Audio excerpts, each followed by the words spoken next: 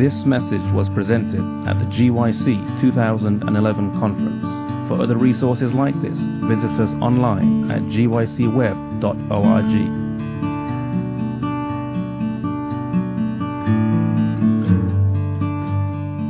All right. Well, welcome to the seminar on growing in the church. My name is Esther Knott, and I'm an associate pastor at Pioneer Memorial Church at Andrews University. And I am also working with NAD Ministerial as an associate in that area. And our goal through the NAD Ministerial Department is to help equip pastors and local churches to do the work that they need to be doing. And as I said in our introduction in the auditorium, I've been a pastor for 25 years. And the greatest struggle that we always have is not just bringing people into the church, but how do we make them fully members? It's not like, here's your membership card, have a seat. That is not what the local church is about at all.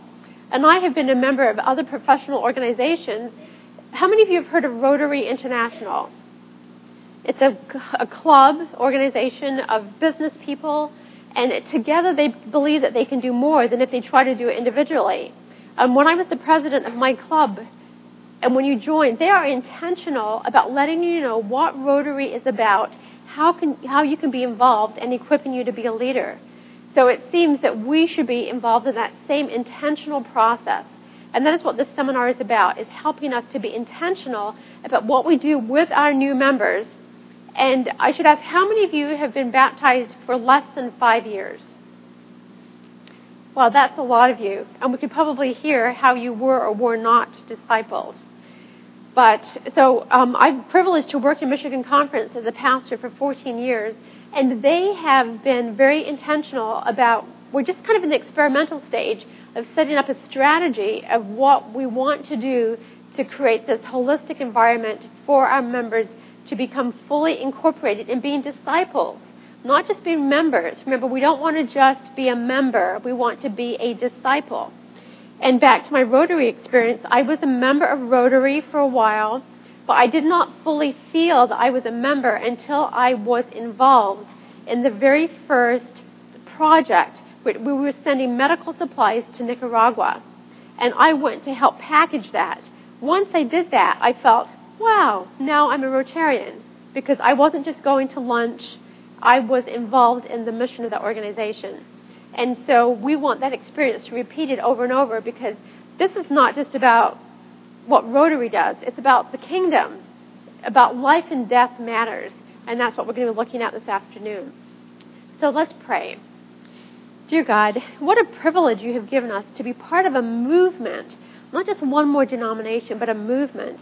And as we gather this afternoon, I pray that through our conversation and through the things that I present, that the people here, my brothers and sisters, will have some tools to help them accomplish what you have called us to do. So there's nothing in our prayer that is against your will. We're praying that your will be done on earth as it is in heaven, so that we can all get there sooner. In Jesus' name I pray. Amen. When you think of the member in your local church, and your name is? Melissa. I'm going to keep this way because I might forget. Melissa is from Lismore, yes. New South Wales. Okay, thanks. In Australia. Thank you for being here. And she's going to be my scribe this afternoon.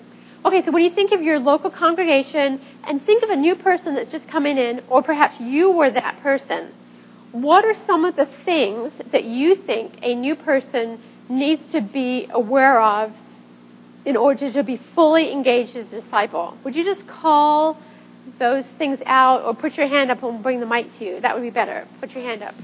And yes, Melissa will write them down for us. So just think, if somebody is coming to your church, they're a newly baptized person, what are some of the things that they need to know? You've got a very short cord. Put your hand up and it'll reach across to you.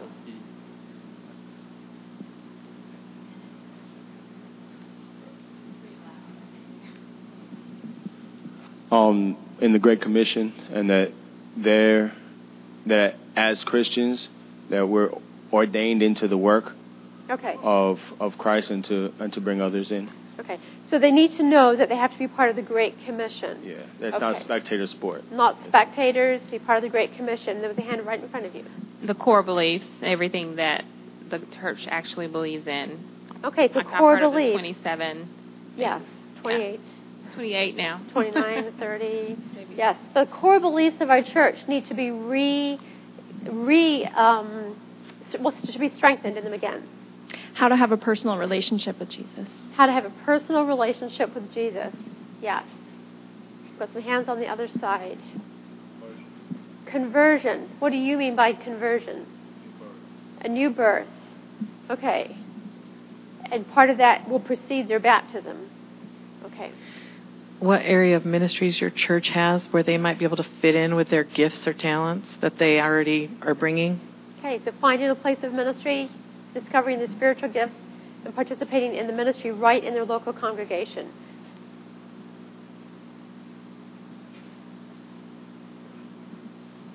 One important thing to share with new believers, I find, is that to let them know that the people that are in the church are not perfect and that we're all growing. Because a lot of times, I remember for myself and my friends, when they come, like, based on what they may have read or have not read, they have expectations, and then they see, well, these people are here, but they're not doing any of these things that we have in the book, you know. And to let them know that, well, their eyes are to be on God, first of all, and then, as she said, discipling in Bible studies and encouraging them to read for themselves. Okay. So one of the challenges is that we have people coming into a church. We want to disciple these new members, but the people in the church are not disciples themselves. So pretty soon they'll come in and they'll say, oh, well, nobody else is doing anything. Why do I need to do something? So that is why the program that Michigan Conference has set up is so good, because we have a program where you are mentoring somebody, and as you mentor someone, you are becoming the person that you need to be. So there's a point on the continuum where you have to start. Because I know when I'm looking for mentors, there's a certain things that this mentor is going to have to share with the person they're mentoring. Well, what if they've never read that book? What if they've never given a Bible study? We've got to start somewhere. So right here. They need to know how to obtain a Christian lifestyle, because when you come into church,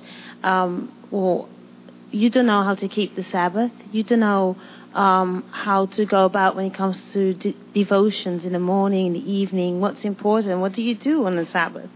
So a Christian lifestyle, tools for a Christian lifestyle. Okay, fantastic. I'm going to just take two more. Well, one right here and then two more after that.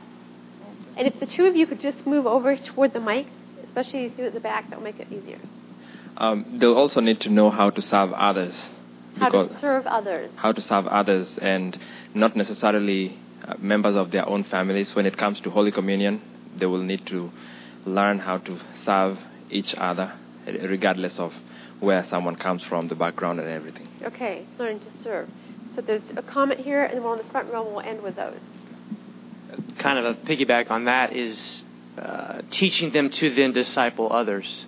Reciprocating that, and that kind of ties into what you mentioned, the fact that our churches, there are some people in our church that haven't been discipled properly, and so if we can break that cycle now and train these new believers to also disciple, we can try to overcome that problem. Great, thank you.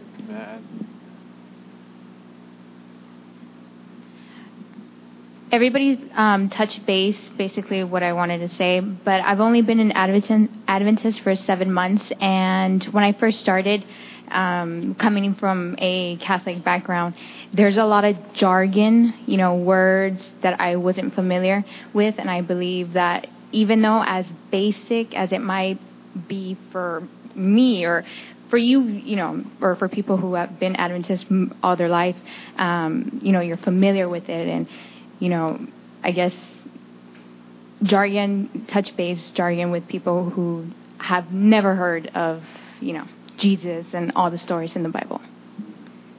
Or GC or ADRA or GYC, what does that mean? What's NAD? Yeah. And we're going to let the last word be right here, since you've been helping with the mic. One thing I realize a lot of new Christians need to see is overcoming. People who are actually overcoming that things that you struggle with as you just come into the church. There are actually people getting victory over these things. For example, if a new person struggles with drugs or pornography or such things, they need to know that there is an environment where there are people who are constantly striving to live that Christian lifestyle and overcome these things. Great, thank you. You can put it right back there till I need you again. As I mentioned in a little bit, you're going to get two handouts. One of them is called My Discipleship Journey Log, and the other is the Mentor's Discipleship Log. And the reason I don't want to give it to you yet, because this one, you'll look at it and you will become overwhelmed, because I know. I looked at it. I read everything. This one, I'm thinking I could give you to look at, because what I was really pleased with, the different categories that they came up with in here are the things that you put on the board. For example, becoming a disciple, new disciples orientation, that's walking with Jesus, this personal spiritual development of the new member, grounding in the Bible doctrines, the Adventist family, Christian lifestyle, learning about the Adventist church, and you don't need to write these down because you're going to get this, the ordinances or the services of the church, and then serving, some of you mentioned, being involved in personal ministries, and then church ministry training and being involved in evangelism. So I think I will have my helpers, if you would pass out the discipleship log.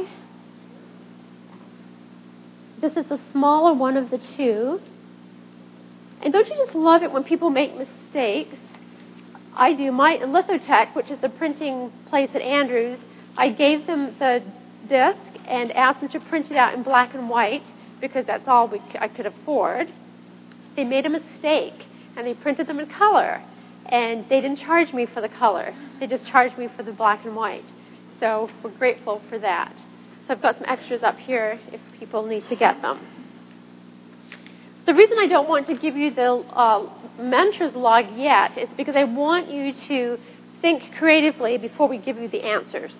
Because this is something for you to edit. And even our conference has how they prepare this. Every local church is going to be different. And as you go back to your local church, it may be that they have a program in place, or you can share this with your pastor and say, what can we do intentionally? And it may be that you're a 7-month-old Adventist, and there's no discipling program at your church, but you might take this and say, you know what? You're an elder at my church. Could you help me go through these things so that I will be fully integrated into the church? So there are many different ways that you can use this, and certainly edit it as you go along. But it is God's desire that we be fully equipped into the church. So the first one is becoming a disciple. And the way that it's suggested that we use this is that, let's take, for example, what is your name? Melissa. Okay. So is there anybody that's been baptized less than 7 months? Oh, how long? You were baptized in August, 4 months ago, approximately. Yes. And who was it over here? 6 months ago. Okay. Well, welcome to the family. So let's take Melissa. I'm working with Melissa as the pastor. And I know that she's going to be baptized soon. And I want to make sure that she has a spiritual guardian or a mentor that's going to help her over the next year. So and we're going to do gender together. Since you're sitting beside her, what is your name? Kim. Okay. Would you turn your tag around? Would you put your tag? You're faded so soon. Could you mind writing your name on there? Sure. Okay. My memory's not so good. Okay. So Melissa's going to be baptized, but when she's baptized, we're not going to just leave her on her own, because Kim has been meeting with her every week to give her Bible studies. And so we don't want her all of a sudden to be this vacuum, because all of a sudden she's not going to be doing the Bible studies anymore. But Kim has friends, and your name? Tara and John. Is yours faded too? Oh, no. Okay, could you leave it so I could see that? So when I refer to you all the way through. Because remember, we don't want to do this just by ourselves either. We want to have a team of people. So Kim has been bringing her along, and we know her baptismal date is coming up. And so Melissa knows that we're going to continue the discipleship process. So Melissa will have her discipleship journey log, and her mentors, who are going to be part of this process, they have already been trained by the pastor. And they have experienced some of these things that they're going to do with Melissa. What's nice is that when Melissa, after her baptism, she's going to get this log after her baptism.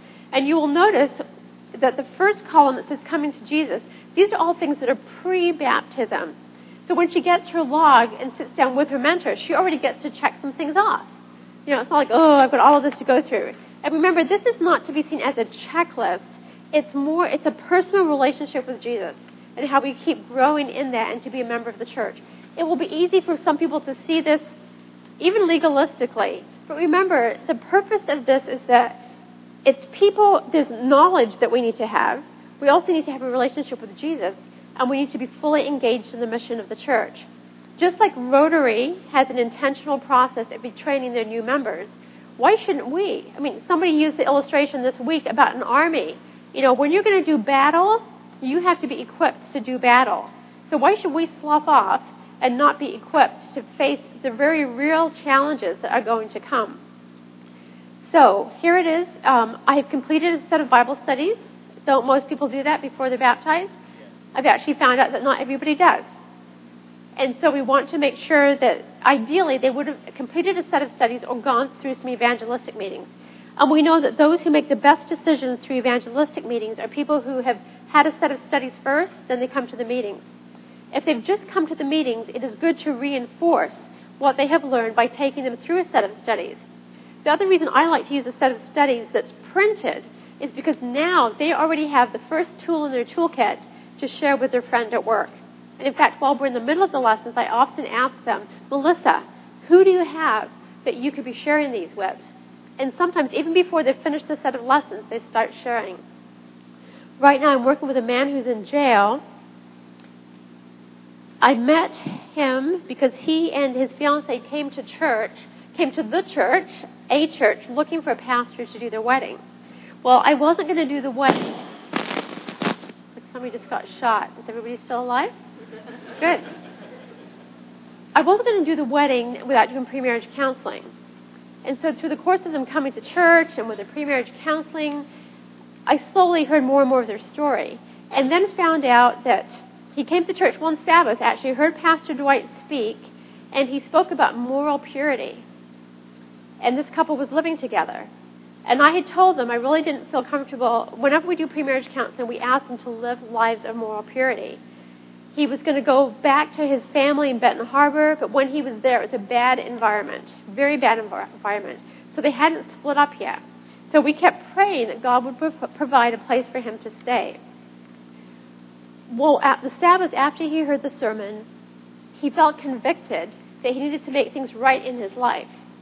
There was a warrant out for his arrest.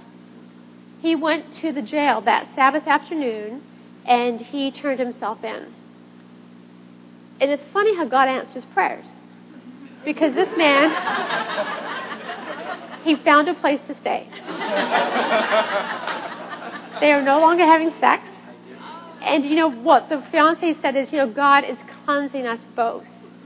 And so I just praise God. He has also provided time for them to do Bible studies.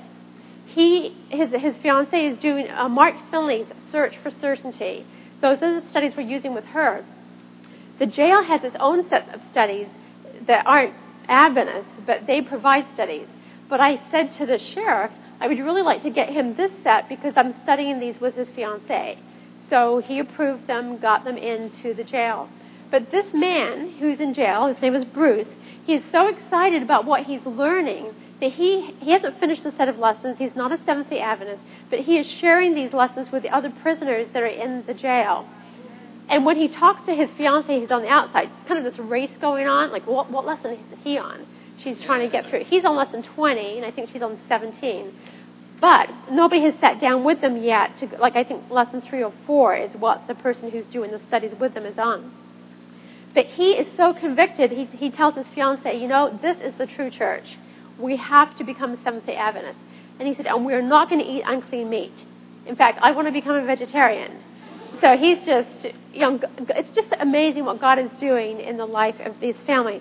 So the point is, when somebody starts doing the lessons, and I said the reason I like a hard copy is that they have the first tool in their discipleship kit that they now have the answers to that they can then be sharing with somebody else. So you'll see under there, I've accepted Jesus Christ as my Savior, I've responded to the call to be a disciple of Jesus, and I have been baptized. So that first mentoring time, Kim, when you and Melissa get together, you're going to go through this, she's going to check those off. Now we look at the next section, which is walking with Jesus. This is her orientation. You're going to review this log with her, but you're going to do it in such a way that it's not this huge checklist. You've got to do it so that she knows what it means to be a disciple. And in the material that you will get, and I'm going to give you a website that you can go to as well, it has some of these things that you can use. There's a handout that is like a Bible study, so that before Melissa's baptized, she understands what it's going to mean to be a disciple. We're not baptizing people into a club or into a church. We're baptizing them to become a disciple. And if they know that up front, they know that they are joining a movement. And GYC has been referred to as a movement. It's a movement. It's not just about a convention. It's about what you're going to do when you leave this place. So it's the same thing that's going to happen to Melissa. Over time, Melissa is going to choose a field of labor. Some of you brought that up. How is she going to serve in the church? And I would say not just in the church, but in the place where she's going to work. Our mission statement at Pioneer Memorial Church is equipping this generation to serve Christ in the local church and in the world. So when they leave Andrews University, we want them equipped to go to their local church, serve there, and also wherever they choose to work, that they will be a witness for Christ there as well. So we know that when they're at Andrews, the handicap is we're a huge church. It's excellence in so many areas. So what happens when they leave Andrews and they go to a church of 50 people and you're the only young adult? It's easy to be critical. It's like, is there anybody here today to have special music? That's the way that it's done. I know. I have been there. So we want to equip you that when you go to that local church, you're going to love those people. You don't go in there with an attitude like, oh, these little hillbillies, what do they know? Because you're so educated. Go to serve. I know when I graduated from my master's program and then went to a little, they don't think they're little, and it's true they weren't, but compared to Pioneer, they were little.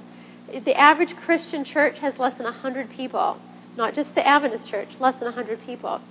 But when I showed up, they were in the middle of a building project. There was mold in the basement. I showed up and I started scrubbing the walls. That is how I earned my right to lead. You earn the right by going in there to serve. Not that you have this, attitude that you're better than the rest of the people there. So we want you to find your place of service.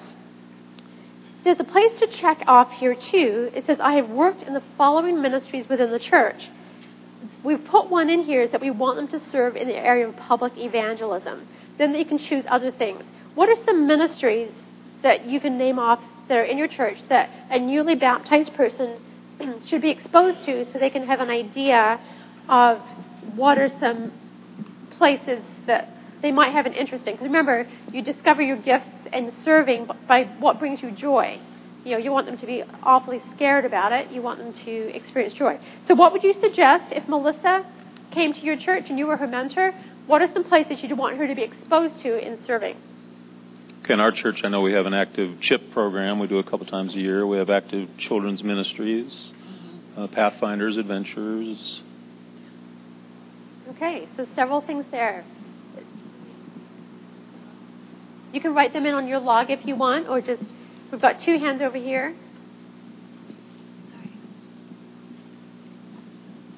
Music is always an important element in any church, and usually musicians are scarce. So if anybody has talent, I'm sure they'll be very welcome. Sure.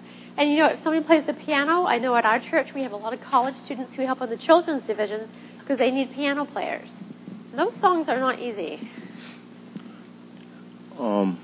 At our church, at least with youth, doing actual outreach and doing it in groups is something they really like doing, and they tend to come back and ask when we're going to do another one. I know with adults who've been there forever, it's not so easy to get them to come out, but with the young people, when you have a group of them we're going out to knock on doors, kind of like GYC does with the buses. We see them very enthusiastic about it. They usually like to come back in the evening or come back the next week. So it's always easier to do those things in a group. And that's a biblical model, too, to do it together, and at least in partners. And then there's two hands up here, one on either side. Yeah, just to piggyback off of that gentleman, GLOW or some type of literature outreach, too, or Bible study surveys door to door as well. Okay. And the GLOW tracts or Michigan Conference, the Balance magazines. Good thing we didn't grow up in a country where people were shot like that. We would have hit the floor. I found like the Balance magazines. How many of you are familiar with Balance magazines? Okay, are you from Michigan? But they're beautiful magazines that talk about health, and there's a recipe in them. You can be so proud that your church has produced those. They are professionally done. The photographs are wonderful. I wish they had a booth here. But, just putting them on your desk at work, wherever you are, is a conversation starter. Community service, providing food or other items which are donated by the church to the community, to the homeless, and people who are suffering. Okay. So all of those are things that you can get people involved with. With your hand over here? And they can see how they enjoy that. Yeah, and some of them are really pretty simple. Like once a month, our church goes to a local nursing home and we sing hymns for an hour. And we have a very small church and so we really don't have age segregation. It's really just families. We do have, small children, like the little ones during Sabbath school. But we all worship together and we go on outreach together and we do all these things that aren't age segregated. It's families going out and doing these things. Also, some things that they can do are the readings before church, during the service. Someone gets up and does the opening reading from Scripture. And, they're just really simple little things to introduce people to the church. And the other thing is maybe, literature. We have to set out all our literature and take it down every Sabbath because we rent space from another church.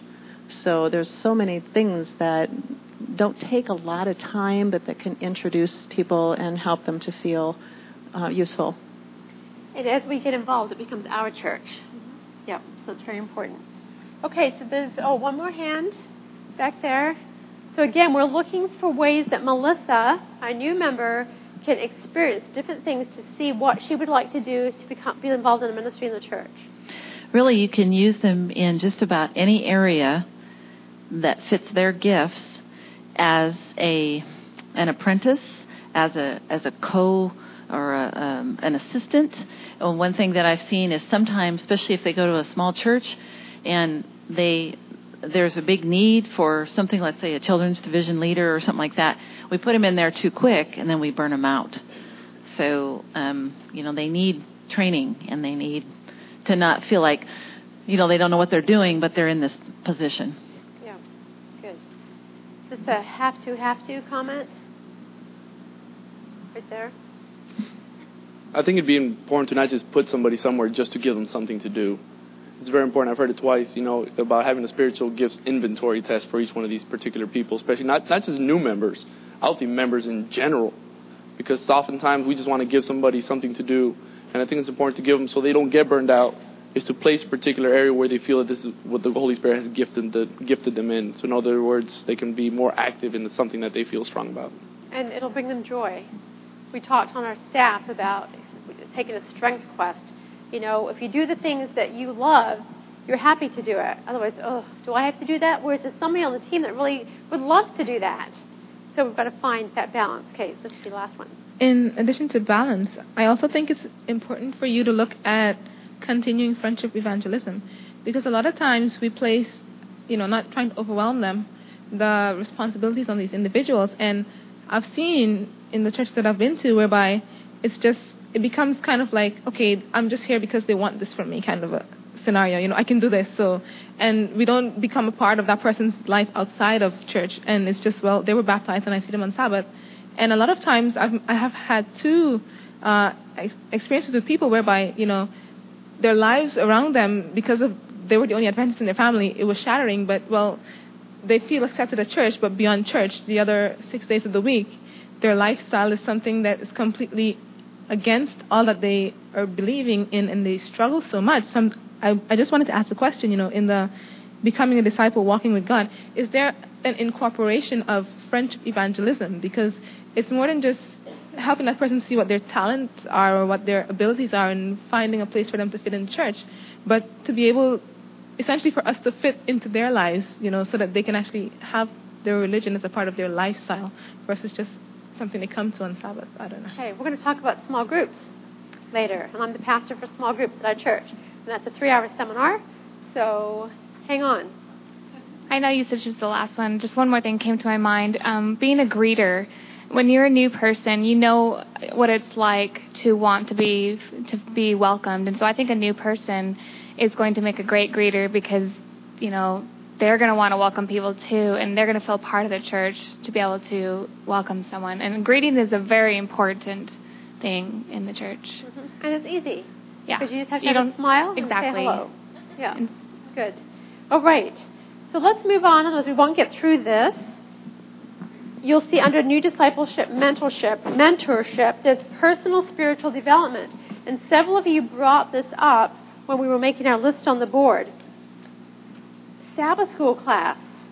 We want to get them incorporated into a Sabbath school class. Sabbath school is about growing deeper spiritually. Well, we've been doing the book of Galatians this quarter. It has just been fantastic material. And we have 3 non-Adventists in my Sabbath morning small group class. And it's just been wonderful for them to learn this. And the Sabbath morning class is very important as a follow-up. You might take it for granted, but how many people are baptized into your church and nobody makes sure that they're in a Sabbath school class? It could be that they've been in the pastor's Bible study class, or maybe they continue to be in that class, or some churches they're in there right after to go through the biblical teachings one more time.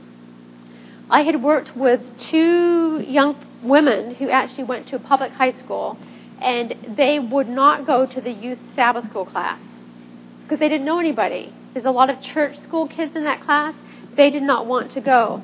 And in fact, the baptism was very hard for one of them because it was public. And she did not want to, she was afraid to be baptized in public. She sobbed for 20 minutes when we talked about her being baptized. Literally sobbed. She said that people will think that I am dark and ugly and fat.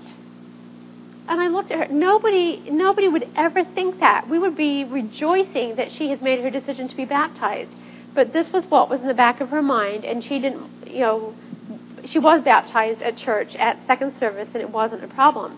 But I could not get them to go to Sabbath school with the youth. So they came to my class, which was all adults. But the wonderful thing that happened is that as a mom of a teenager, I had a better understanding of what my daughter was going through because I heard them talking about the issues they had with their parents. And in turn, she understood better her parents' perspective because of what we would say when we would try to give her counsel and help her through something. So when Kim, when you mentioned about the intergenerational thing, I'll just step aside a little bit and talk about our small groups, is that I do believe that there's a time for young adults to be together or for men and women to have their groups or to be age-specific. But when we started our small group program at our church, it wasn't age-specific. It was just if you wanted to be part of a turbo group, that's where you're being trained. Everybody in the group is being trained to be a small group leader. We were just overwhelmed. We had prayed for 40 people to sign up. We had 110 people sign up to be in that. And each of them was supposed to be with a pastor. And I had 110 names on little Post-it notes on my whiteboard and was trying to figure out where to put them. They signed up by saying what day they were available. And that is how we put them together. But what we realized in one of our groups, the beautiful thing that God had done, which was, I think, a good lesson to our church about cross-generational things, is that in our group, there was a couple that had been married for 50 years and a couple that was married for 5 months. There was also somebody in their 80s and then other younger people. What we saw is that couple that was married for 50 years, Roger and Peggy Dudley, some of you might know who they are, they were able to mentor this young couple. And the rest of us were able to just be re-energized by seeing this young couple still on their honeymoon, cuddled up at the meetings, being so affectionate with each other, which helping us to remember, yeah, that's what it's like to be in love and be young. And then there's the Hodges who are in their 80s. If Mrs. Hodge was in a group of people in their 80s, who's going to come and help her rake her leaves? Can you picture all these older people helping each other rake their leaves? And if you were in a group with all college students, who's going to bake apple crisp and bring it to your dorm room? But you see, Mrs. Hodges loves to bake apple crisp, and she will bring it to you in the dorm. And you, in turn, can bring your friends over and help her rake her leaves. Isn't that what the body of Christ is all about? I can get excited about that, because that is what he meant when he put us all together in the same body. So that's my little speech about small groups. It's a time to be together, perhaps, but you're a part of the body of Christ, and we need to be engaged and work together. Okay, so Sabbath school is an important part of them being integrated here. So, Kim, you're going to bring her to Sabbath school. At Sabbath school, she's going to meet John, and she's going to meet Tara. And then I realize you guys aren't married because you don't have different last names. You're just sitting together. Is there a married couple in this room? Okay, at the back there? Okay, because later on she's going to have to meet married people. So keep that in mind. She'll also need to meet some single people too. So this other one is I have attended prayer meeting or a weekly small group Bible study. So Kim is a regular attender at prayer meeting at her church. How many of you in the last year have been to a prayer meeting at your church? Wow. I'm impressed. So maybe it's prayer meeting at your church or you have a small group. And remember, we talked about the mentor. You can't take them to prayer meeting if you don't go. So you need to go. And the point is of getting together with God's people. And in the middle of the week, because one of you that raised the issue about lifestyle, you right there, is that, it's not enough to just get together with the person on Sabbath morning. You need to be involved in their lives more often than that. And small group is one of those. Okay, a daily devotional reading plan. Share with us what are some suggestions that you might make for Melissa, our new member. If you were to sit down and talk with her, how would you encourage her to have a daily devotional time with God? Right there.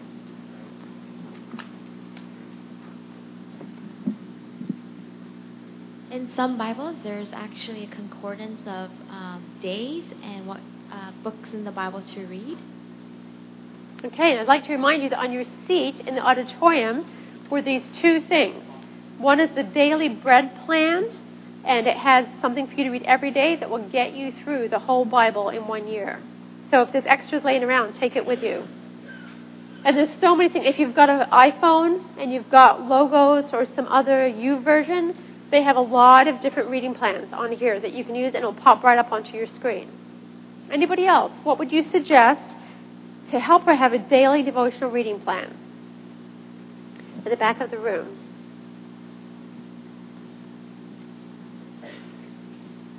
I'm doing Bible studies with a lady, and she wanted to know how she can, because we were talking about knowing God, and she didn't know how to do that. And so I said, well, you can get to know Him by reading the Bible every day, and she wasn't sure how to do that. So she asked me to email her what I'm studying every day. So I don't get to it every day, but I email her when I find something that I'm studying, and so she can kind of see what it's like. And again, when you're mentoring somebody and you're talking to them about having a daily devotional reading plan, you've got to be doing it yourself. And that is why this process as a mentor is so good for the whole congregation, because you'll be involved with it too.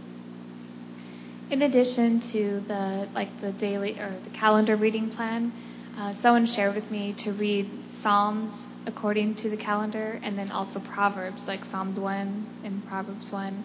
And that has given me a lot of insight as well. Really enjoyed that. And there was 1 year when our family did Proverbs. So you read Proverbs 1 on the first of the month.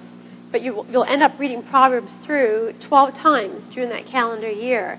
And I tell you, there's a lot of wisdom in there. And when you put that in your mind, God brings those things to your memory. So, you don't have to wonder what chapter you're on, because it's, January 24. That means you're reading Proverbs 24 that day. then it's March 16. You're reading Proverbs 16 that day. You just keep going through it.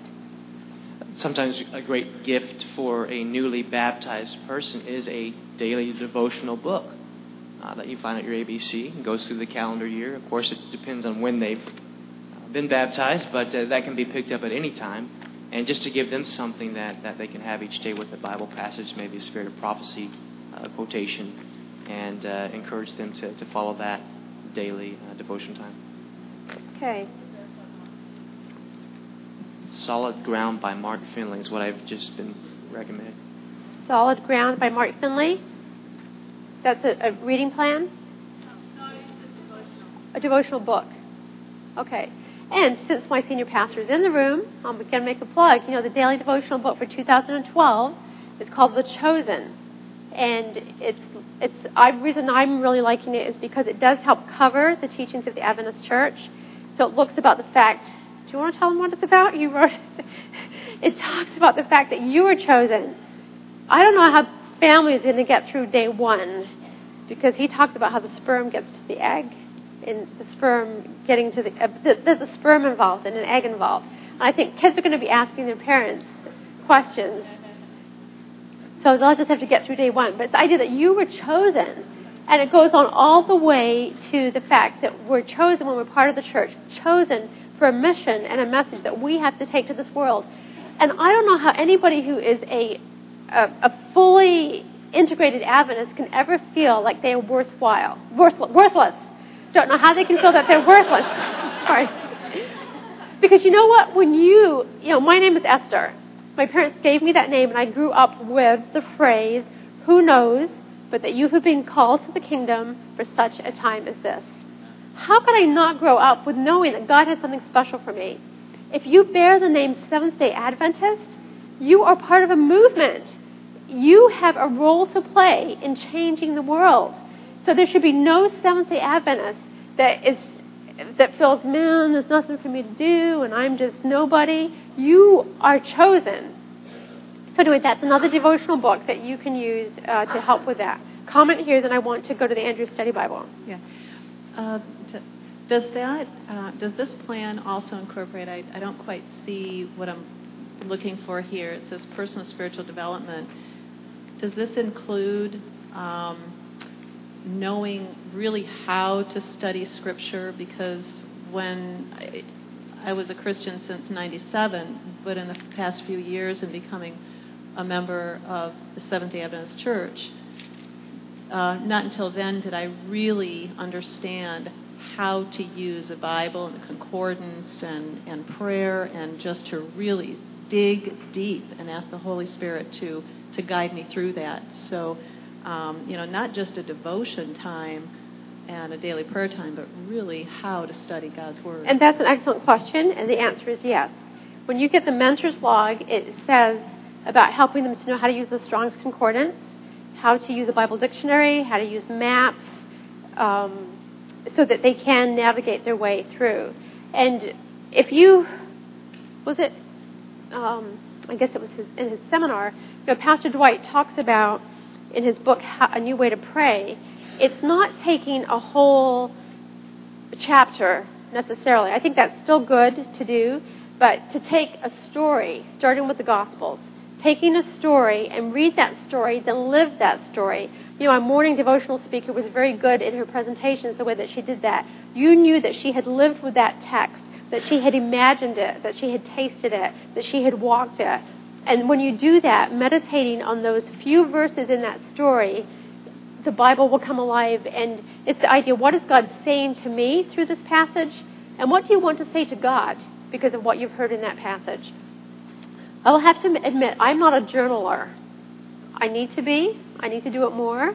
There is something deeper that you get when you write than if you just think it through in your head. Sometimes what I have used is the Serendipity Bible. As the small group pastor, I'm always wanting to. That's an excellent resource. It's like the small group pastor's savior with the small letter S when you have to go lead something. But in the Serendipity Bible, it has an opening question, questions for you to answer pertaining to the text, and it has application. And I used to just answer them in my head sometimes, but I found that if I write down the answers, you go much deeper. So I encourage you to do that. And even if it's your crutch for a while, you'll become more apt at coming up with questions yourself as you go through that. But so reading scripture, focusing on that is one way. At a recent convention, there was a woman who came to our booth. She was an Adventist for 2 weeks. And she said, I want to learn to study the Bible. So I talked to her about the Andrews Study Bible. And what I did is I took her to the back where it has this annotated theme index. And I said, start with the texts that talk about the Bible. And would you, since you've got the microphone, just read what that paragraph says. The Bible is God's word to human beings. Being a revelation from God Himself, it provides earthbound people with insights from a heavenly perspective.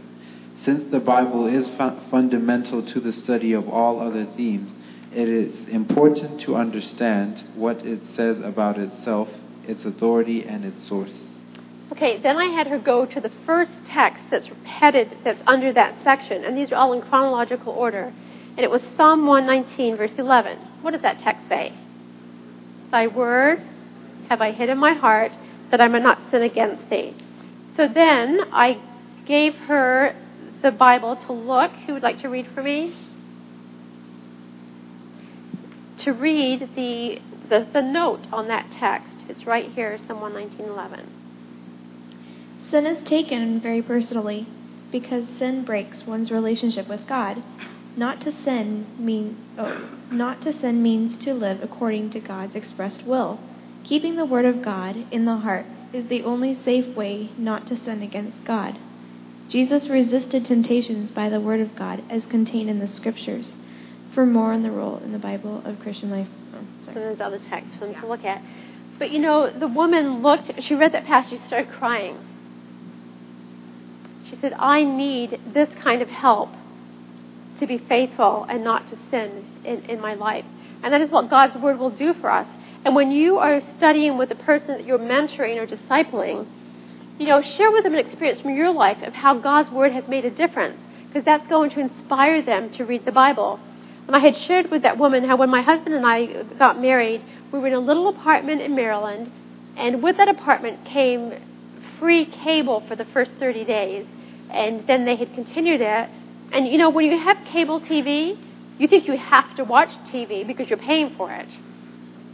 And so one day my husband was gone, and I looked at the cable TV guide. And I saw a movie was going to be coming on. And I will not tell you the title of the movie because I'm embarrassed to tell you that I even thought about watching the movie. If I told you the title, you would say, just the title alone. But, I was curious. Ron was gone. And I just thought, I could flip that on.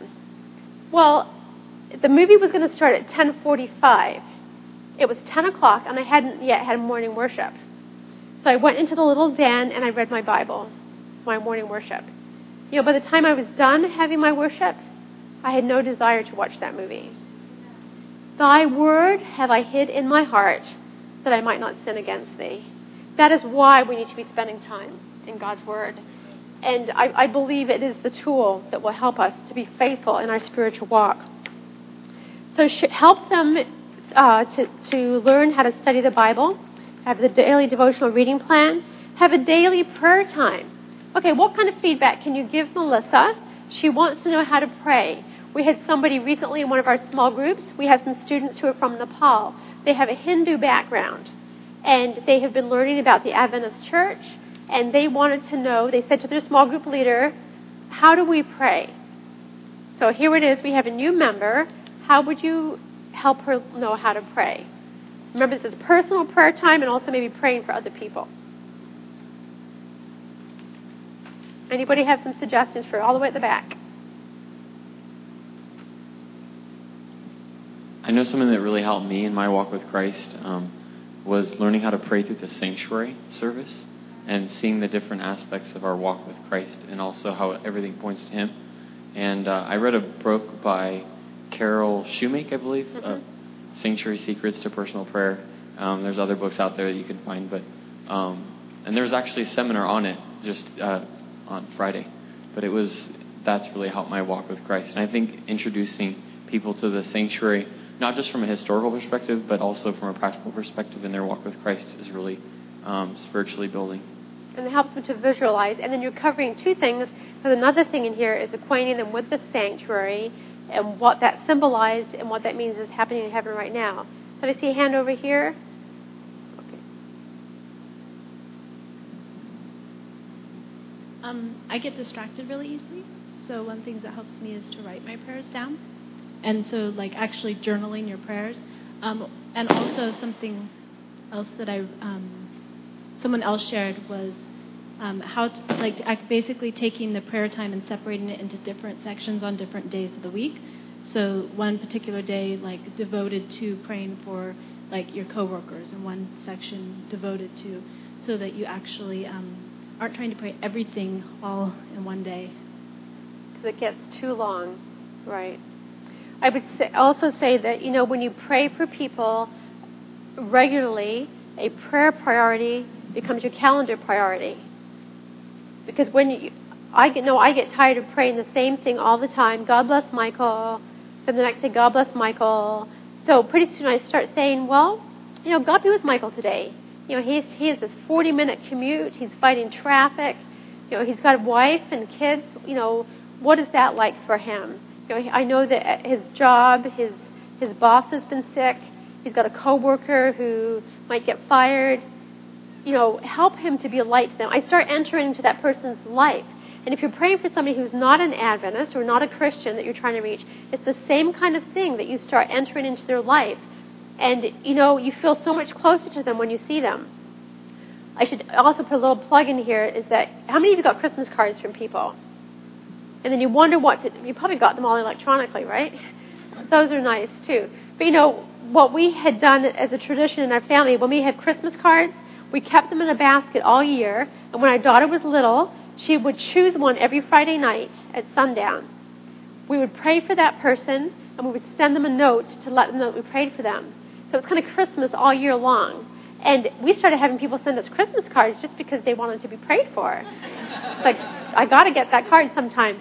So if you've got those Christmas cards, don't just throw them away. Make Christmas go. And we would keep that Christmas card on the mantle all week long. And it looked so out of place. It's July. There's a Christmas card on the mantle. But, when I would be praying for that person all week, then I'd see them at church or somewhere else, I felt so close to them because I'd been praying for them all week. And there's one person in particular, it's like, why were they on my mind? I felt like I had conversations with them all week, but I hadn't. I had been having conversations with my Heavenly Father about them all week. I could also encourage them to use an acronym called ACTS. You probably have heard of it, ACTS. A for adoration, where you're praising God. And what I usually do for myself, I use the Bible and I just go to the book of Psalms especially, and I see examples of how David praised God. Mm-hmm. And I could refer him to a few of those.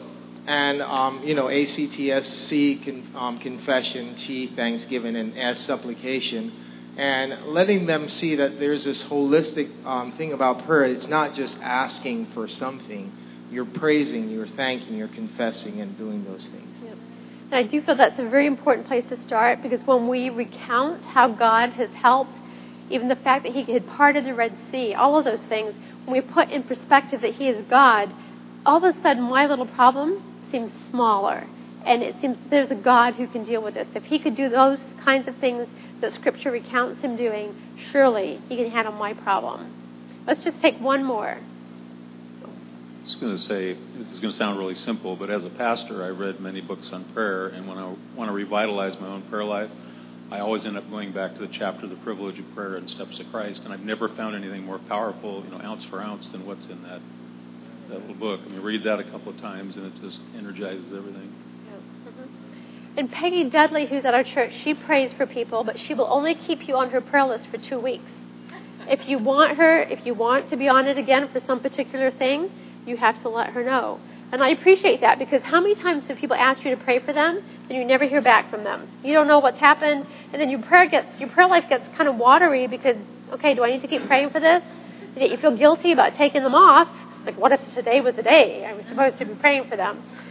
So it's, she's clear up front that I'm going to pray for you for 2 weeks, and then you have to get back. Okay, somebody had his hand up, like a please, begging look on his eye. This is GYC. This is GYC. We have a lot of young people coming into our church, and lots of our young people have Facebook. And I quote Job 42:10, when Job had prayed for his friends, God restored everything unto him. So what I do is I just tell them, divide your Facebook friends into 7 days, and start from A. Sunday, do pray for all those people that are in whatever your A, B, or C, whatever you divide them to. If you have 1,000 friends, and divide them 1,000 friends in 7 days.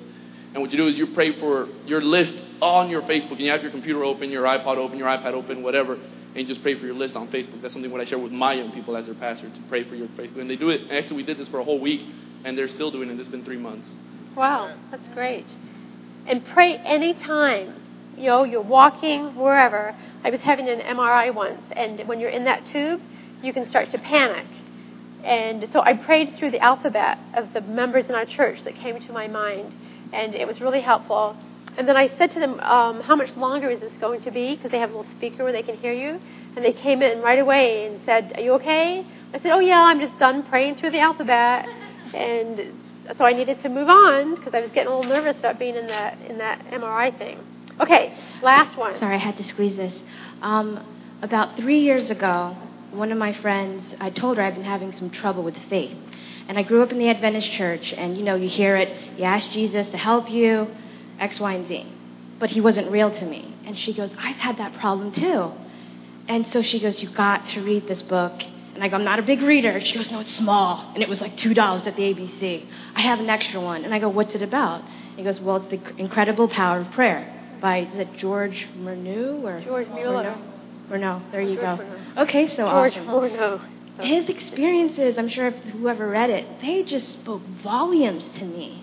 I mean, volumes. And when I finished reading it, I was like, well, before that, she also told me that, if you don't feel like praying or having a devotion, you know what I tell God? I go, what do you tell him? I tell him, dear God, I don't have that desire right now to pray. Please give me that desire. What? I'm like, you told God that? No way. And I'm like, yeah, you can tell him this. And so I tried that, and I told God I wasn't really in the mood to talk to you, but please give me that desire. And it's just amazing how it just grows and grows. So especially for young people, that it's really short, awesome stories that help me a lot with prayer. Good, thank you. And remember, God doesn't mind if you're mad at him. If you're mad at him, that means you know he exists, and you're talking to him. He's not like us. Okay, I've read the book Steps to Christ. How many of you have read the book Steps to Christ? Okay, because if you're going to share that with somebody and you're telling Melissa that she needs to read it, it's a good idea if you have read it as well. It's a wonderful book, even for sharing. When our church did the 40 days of prayer, one of the people I was praying for was a member of Rotary. And I actually sent notes out with a return envelope stamped and said, how can I pray for you? During the next 40 days, our church is doing, for my own spiritual growth, I'm supposed to pick 5 people to pray for. And because of our friendship through the years with Rotary, it was natural that you would come to mind. I would be honored if you would let me know how I could pray for you. So he wrote me back and he said, pray that I will know how to work for God. Well, I remember that in Steps to Christ, there's a chapter on working for him. So I put a Post-it note there and I said, read this chapter. This just reminded me of you because you're such a godly man. And so he got the book, and I saw him the next week at Rotary. He said, yes, I've got that, and I've read the chapter. And I said, my other favorite chapter is the one on prayer. He said, oh, I'm going to read the whole book. He said, and I found her on the internet, and she's got a lot of the other good books out there. I'm glad he went to the right site, so it could be a positive experience. So, again, personal development, it's part of it. These are some of the things. Remember, this is just an idea. You might have other things that you will include in here. I'm going to kind of keep us moving, and then we'll have time for questions and comments at the end.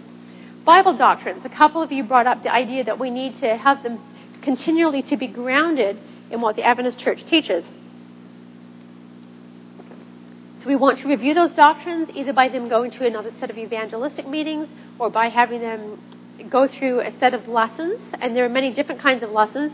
I know that some of them don't include a lot of prophecy, so then you might want to do some specifically that deal with prophecy. I've studied the material on the law and the Sabbath.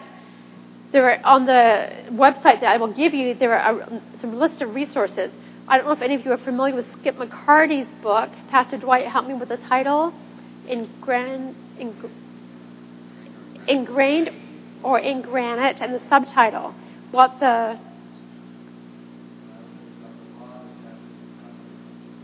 what the Bible says about the law, the Sabbath, and the covenants. My husband will kill me for not knowing the title of that book. It's published by Andrews University Press.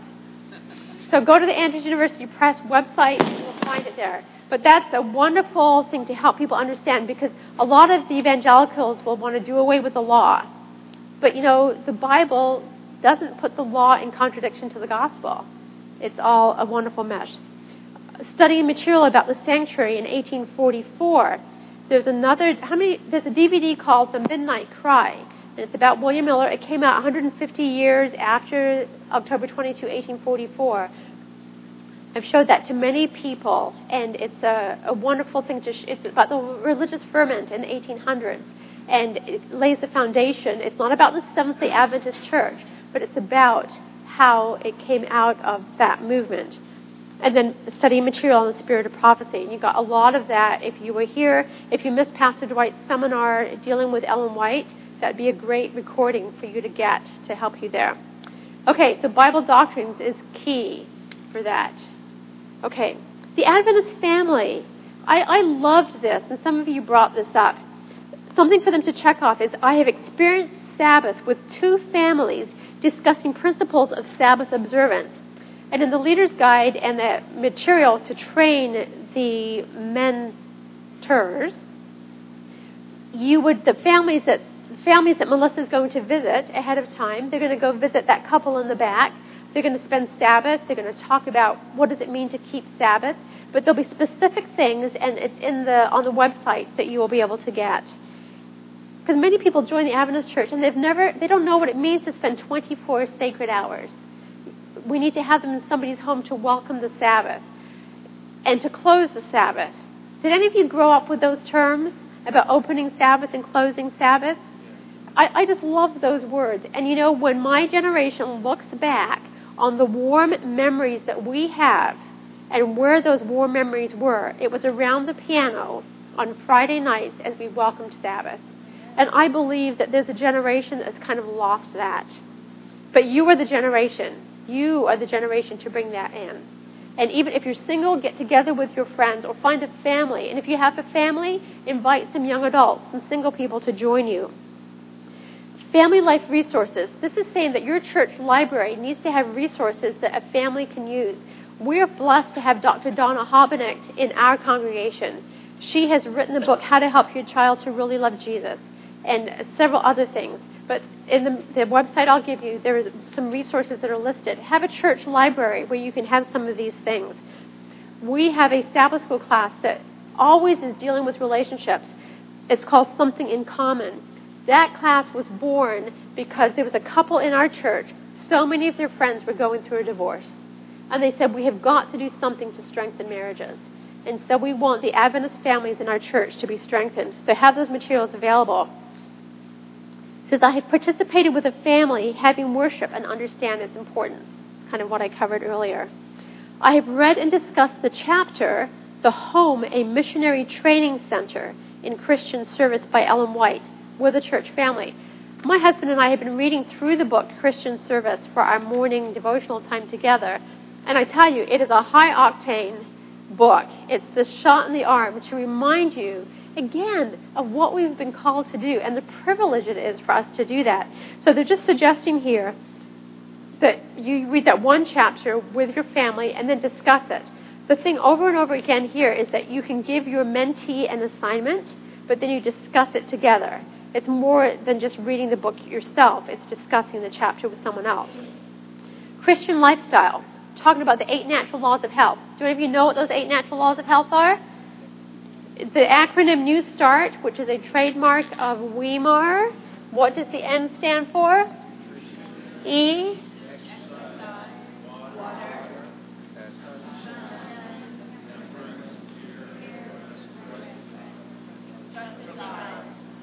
What was the last one? Okay, so for the recording, going to say them again. T's for nutrition, exercise, water, sunshine, temperance, fresh air, rest, trust, and divine power. Okay, very good. See? So you could share that with them. And it's a way for, we take for granted. If you grew up in the Adventist church, you take these principles for granted. Just the whole thing about drinking water or getting sunshine or the Sabbath, rest. All of that we need to be able to share with other people. So I've attended a vegetarian cooking school. When's the last time your church had a vegetarian cooking school? I see heads shaking. So, in 1844. So this is the reason that this whole mentor thing is, once your church starts taking seriously that we need to be discipling people, some of the things that we should have been doing are going to start coming into your church. So we encourage you to, and if there's nobody in your church that has done a cooking school, there are video presentations of cooking schools, and you could get that and you could show it. But if you're a cook, you can do something, and there's scripts that you can have that can help do it. And people love cooking schools because usually you get to sample stuff, and so that's a good thing to do. Principles of modesty in Christian dress as it relates to your personal witness. And usually this is all about the women. Guys, this is about you. Pull up your pants. I just hate it when I see guys walking around with underwear showing. What is so attractive about that? And if you're sitting down and you've got shorts on, I don't want to see up your shorts. No, it doesn't turn me on, but please, it doesn't look good. So, and women, there's a difference between being fashionably attractive and to be provocative. And I think if you don't know that, you're just naive. But most of us know the difference between the two. You want to be attractive. My daughter used to say, Mommy, why can't we, because we would talk about being attractive on the inside, not just the outside. So you want to be attractive on the outside. God wants us to be. But Richard Frederick, when I was in college, he said, women, you want to attract men to your heart, not to the breast that covers your heart. So we have to be careful because we have a responsibility to be godly women, not to be a stumbling block. There was a man at my church, Pastor Skip McCarty, had preached a sermon, and one of the things he talked about was pornography. I was preaching the next Sabbath. I ran into a woman at ABC, and she said she loved Pastor Skip's sermon, and her husband no longer went to the websites, all of those other things he had put behind him. She said, Esther, his biggest struggle is when he comes to church on Sabbath morning. We're a college church. We are glad that everybody is there. But sometimes the way that women come dressed to church makes it very hard for people to focus. And a youth pastor said, it's hard to focus on your heart when all I see are your parts. So, as we want to teach people the principles of Christian stewardship, that simplicity that comes from being apart. Our family recently watched It's a Wonderful Life. That's kind of our tradition that we watch Christmas Eve. And if you notice, even Hollywood gets it. When they are you familiar with It's a Wonderful Life? Man, it's a whole generation that needs to be brought up to speed. It's just a wonderful black and white. If it's black and white, chances are it's at least a little bit good. But there's a town, and it's this wholesome town, but when this other man, Mr. Potter, gets hold of it, everything is different in this dream that he has. And so even Hollywood gets it. The wicked woman, she's wearing jewelry and immodest clothing. There's movies, there's dancing, the marquees all down the street are those things. When it's a good town, those things are absent. So don't fool yourself and think it's just Adventists that are so strict. Hollywood knows how to portray a godly woman and one that's not godly.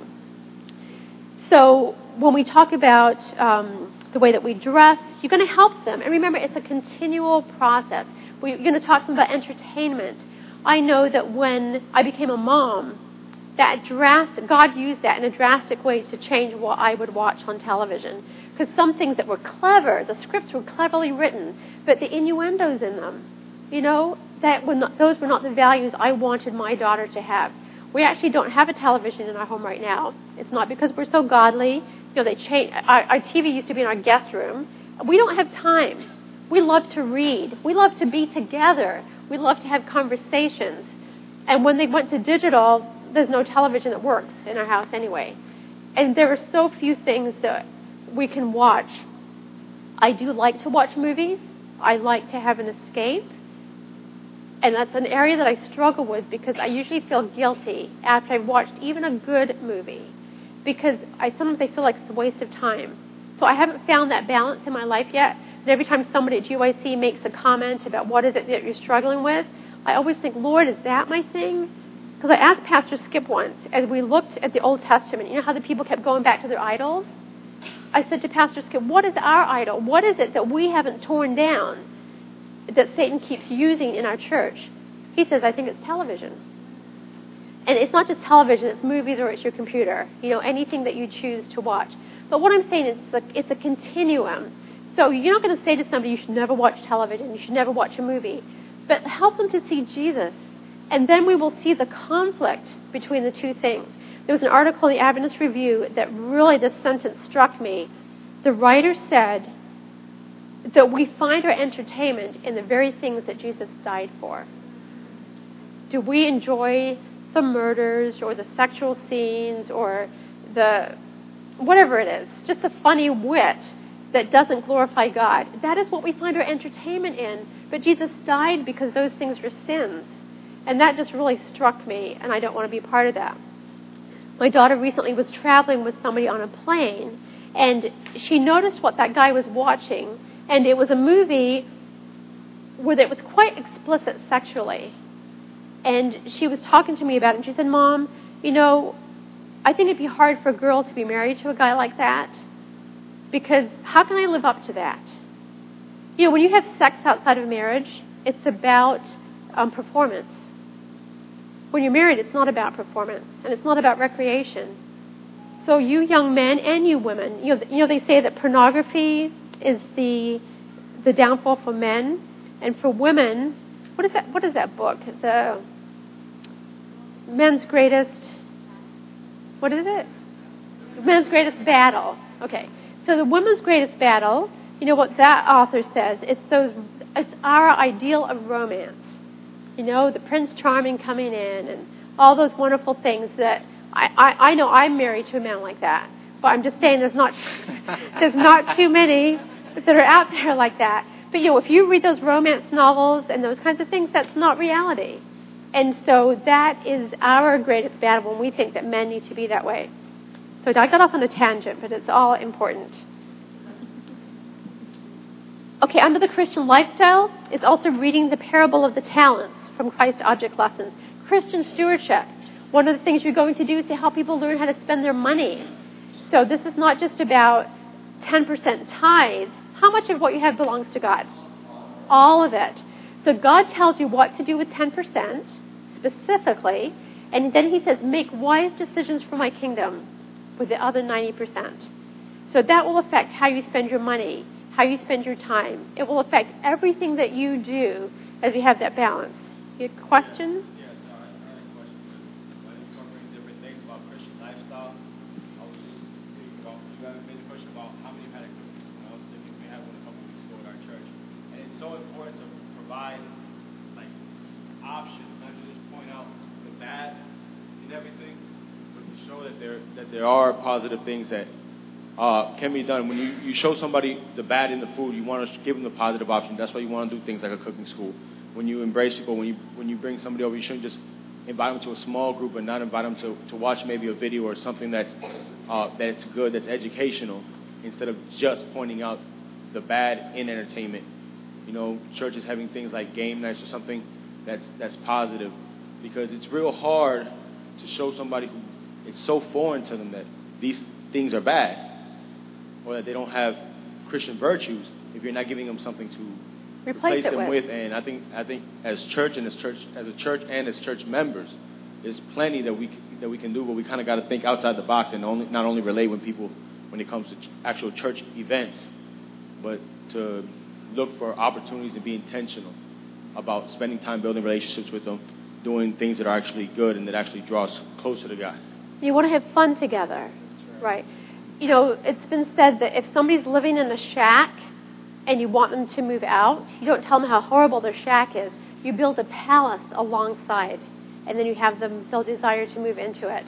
So that's a very good point. I appreciate you bringing that up, because we do want to, and Evelyn Kissinger, she's very balanced. She's our health and temperance leader, working with that with our conference.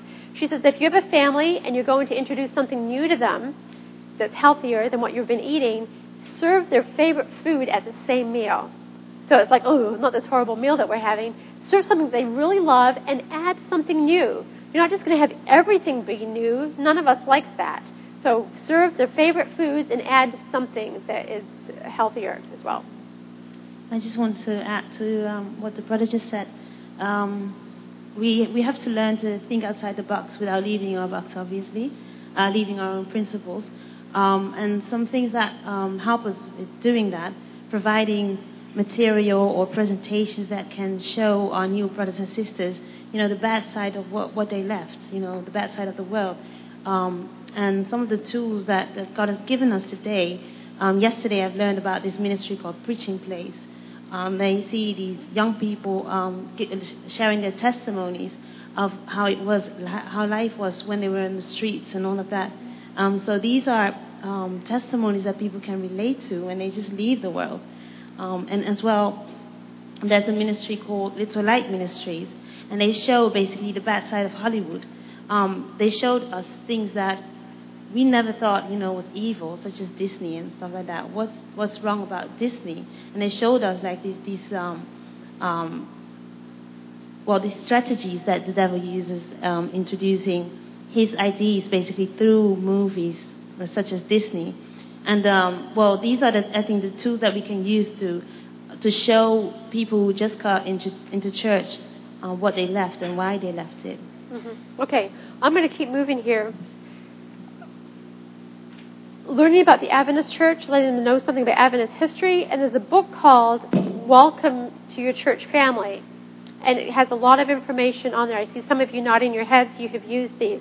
A World Missions DVD. Remember they used to have Mission Spotlight, which most of you don't know about, but there is a World Missions DVD.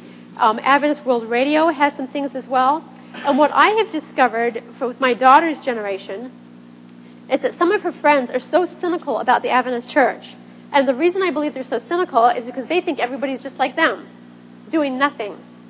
They haven't been involved in missions. They don't know the stories. There is a lot that is going on in our Adventist churches. Our denomination is structured in such a way that we are taking the gospel to the whole world. Through things like ADRA, we are making a tangible difference in the basic needs that people have. We hear about Willow Creek and other people doing that, and they think, oh, look at what those other people are doing. The Adventist Church is doing those things. They just don't know about it. So I believe that Melissa needs to watch one of those DVDs. She needs to hear the stories.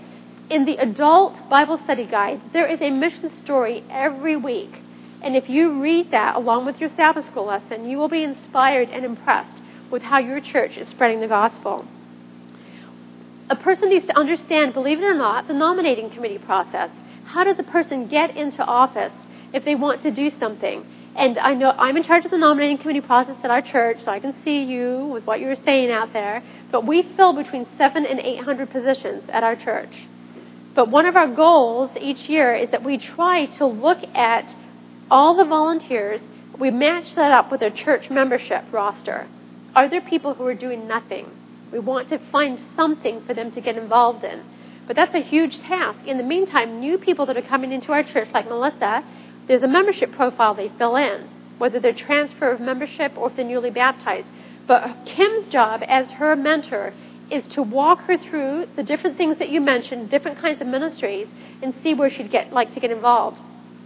When seminary students want to be involved in Pioneer, I'll ask them what their goals are, what they need to know. With one student, he knew nothing about children's Sabbath schools. If he's going to be a pastor, I want him to know about children's Sabbath schools. So many pastors never step foot in the children's Sabbath schools at their church. So his assignment was to every week go to a different division. And we're big enough that we have age-specific classes that people go to. Well, he actually, after 5 weeks, he found one that he liked. He never finished the assignment, but that was okay, because the goal was for him to find one that he wanted to connect with. So as Melissa engages, maybe she'll be a greeter, maybe she'll help in a children's Sabbath school, maybe she'll play the piano, maybe she will get involved with the worship music. She will find a place that she wants to connect, but we have to expose them to these different kinds of experiences. We have the Michigan Memo, which is the thing that comes from our conference, and then the Lake Union Herald, so you would adapt that to yours. And I love this one. Get the person to attend camp meeting or part of camp meeting. When my father became an Adventist, it was on the little island of Trinidad, and he had been a Hindu, but he thought that was the Adventist church. Those people on the little island of Trinidad, when he found out that he belonged to this world church, he was so excited, and whenever we traveled anywhere, he made it a point to visit the Adventist institution. If there was a meeting going on, our family was present for those meetings. So encourage people to come to your camp meeting. Find a good camp meeting. When they know that they're part of a big movement, I think that helps. Somebody mentioned the SDA yearbook. Did any of you get one of those pages that they were talking about? They took the back off of the yearbook and they passed it out for you to pray for that world division. To send them a note, let those people know that you're praying for them. If you did not get one of the pages from the yearbook, you can find it online. Find a division, a country, a conference that you can pray for. Okay, the ordinances are the services of the church. Those of us who have grown up with foot washing and communion, we understand that. You will have to walk your new member through that, maybe be their partner as they go through that. Explain what it means. Every Sabbath before communion or during communion, the pastor explains it, but not to the in-depth that they might need. And sure, they studied it when they did their Bible studies, but there was a lot of information. So sit down and prepare them for it. And remember that the whole foot washing experience is also about making relationships right. Before they come to that foot washing part, encourage them, if there are relationships to be healed, things that you need to make right with God, do that before you practice that foot washing part. I think if our churches reminded people about that before we came to that communion Sabbath, it would be a much richer experience. There are articles that you'll be able to download from that website. Prayer for the Sick. Ministry of Healing has a chapter in there called Prayer for the Sick. The ABC actually carries that separate chapter that you can get. We want people to know what the anointing service is before they need it. It's not last rites. The person's on their deathbed. We've got to pray for them. Acquaint them with what that is. Help them to understand what child dedications are. Some of the people that you come into your church will have children. They might be more fully grown. They might still be babies. But you want them to have a part in dedicating, bringing that child to Jesus. Help them to understand what that is. Talk about weddings and funerals. Some people have never been to an Adventist funeral, and they need to understand, the difference and what that is like. Okay, some of you, when we talked about ministries, you actually brought in personal ministries training. And so this is the section that focuses on that, more with them now winning people into the church as well. I'm going to skip through some of these, but it's the idea that we want them to be involved in many different kinds of activities. We at Pioneer, we use the CPR. In the medical field, CPR is what you do on a person if they're dying, right? Any of you certified to do CPR? Several of you. But you were trained to do that, right? So we need to train people to be involved in spiritual CPR. And my friend Becky Pippert calls this cultivating the soil, planting the seed, and reaping a harvest. Cultivating, planting, and reaping. That's CPR, but for eternal life. So just as it's important to know the other medical CPR, it's important for us to know the spiritual CPR. So we want to train them how to be involved in many different kinds of things. The friendship evangelism that some of you spoke about. And we look at the planting of the seed as really being God's Word. Some of us are very good at making friends with people, but we sometimes lack actually getting the seed of God's Word planted in their lives. And we want to be able to do that. And you can't reap unless you've been involved in some of those things. So there's training that needs to go on. Now, in your conference, you might have a training event that you can take people to. It could be a GYC. But look for those events and take the people with you to them. You eventually want to get people involved in giving a Bible study themselves. And it may be that you'll take them with you on a Bible study so they can actually see how to do it. Then you might have them do one while you're there. Then you eventually have them do it on their own. You want to help them prepare other people for baptism. That, in a nutshell, is some of the things that you can do here. And when you leave, please be sure to pick up the Mentor's Guide. And I want to give you the website. If you want to write this down, of course, it's the www, and it's Training Center Churches. TrainingCenterChurches.org. Training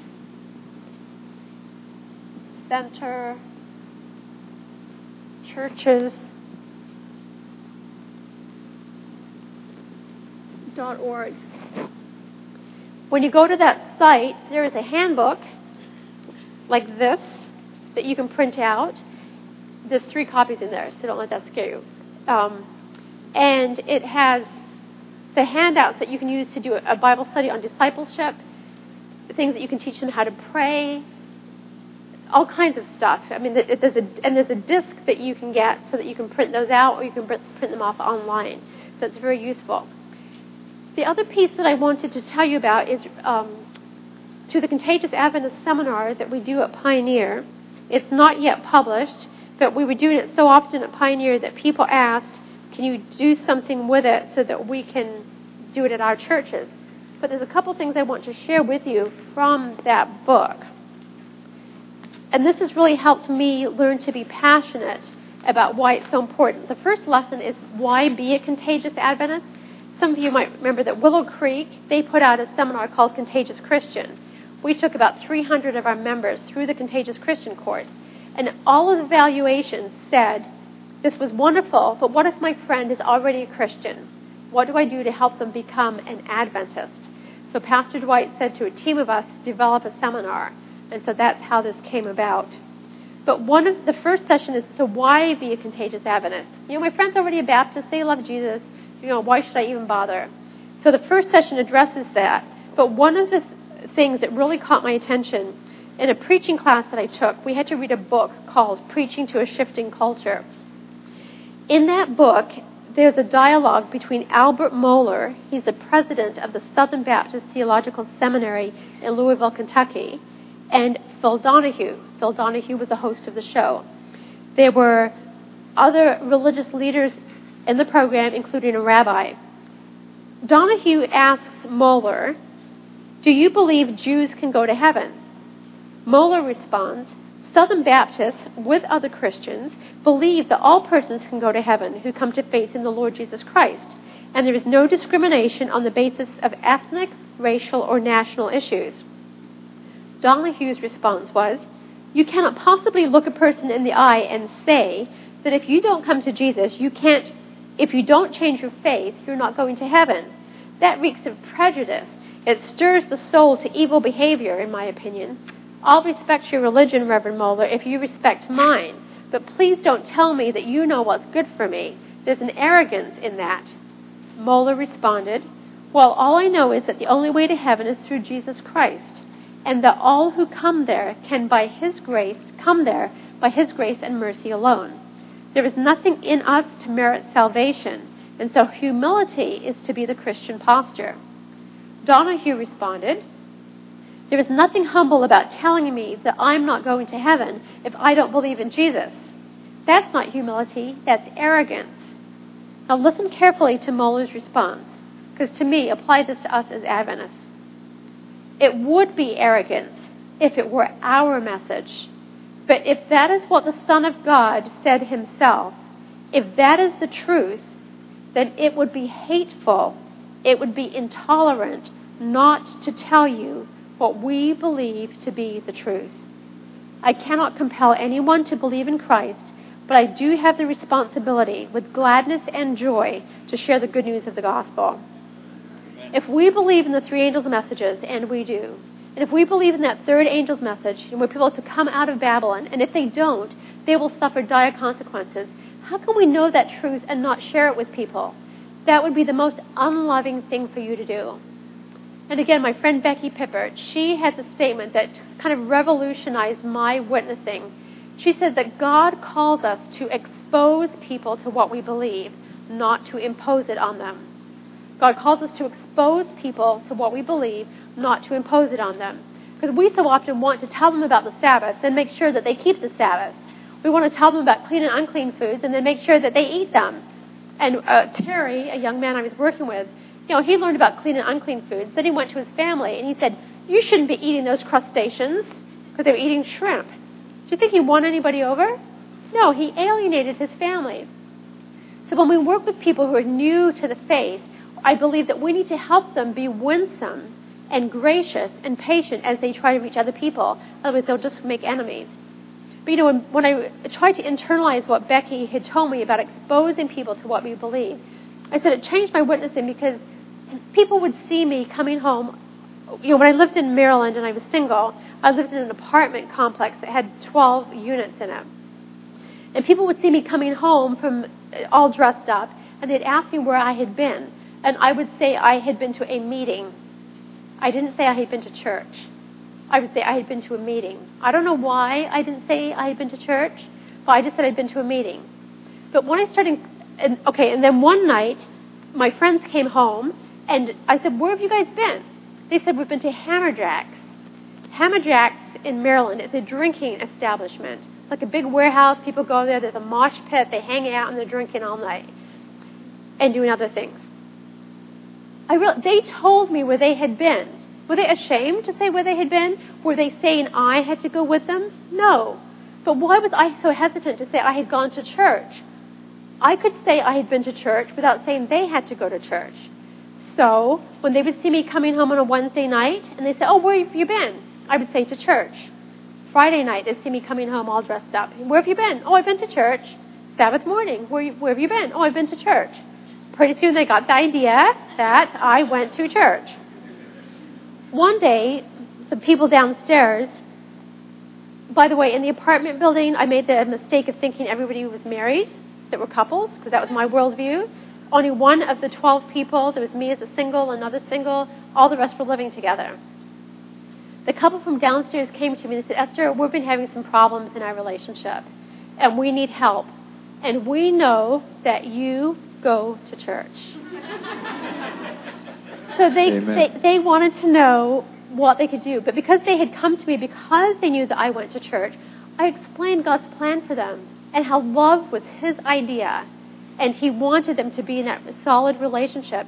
And they really couldn't discover what God wanted for them until they had some time apart. And they needed to know what God's plan was for them. That couple actually separated. The guy dated other people, but came to the realization that he did want her to be his lifelong partner. And they were married in a church. It wasn't an Adventist church. I'd love to say they're now Adventists. But the other point is that we are links in a chain.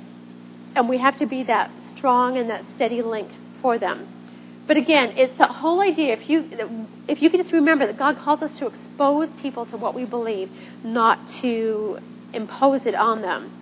The other thing I want to share with you from Contagious Adventist material is that so often, I'm going to talk about myself, and this is one of our small group rules. You never say the church this or the church that. It's too easy to hide behind. If there's a problem with the church, don't say the church is so horrible. You say, there was this person that I met in this congregation who treated me this way. Because the moment you say the church, you're talking about me. And then I start to get defensive because I'm not like that, and you're not like that. So let's not say the church. So we own our statements. Sometimes as an Adventist, because the door opens and I've had this opportunity, I think I've got to give them everything. And we have to just give them little pieces. It's the same with that mentor's log.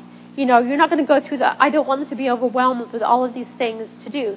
But if it's based on a relationship with you, the mentor, and with the family that's working with you, they're going to be happy to do those things.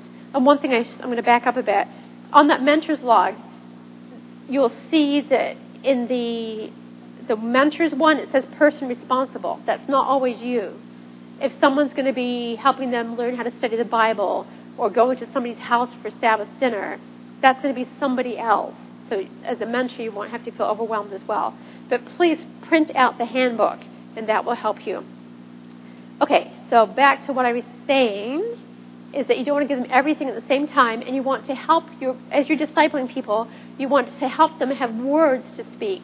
In this manual, the Contagious Adventist course, we call it recognizing contagious Adventist moments and then also creating them, because sometimes nothing's happening.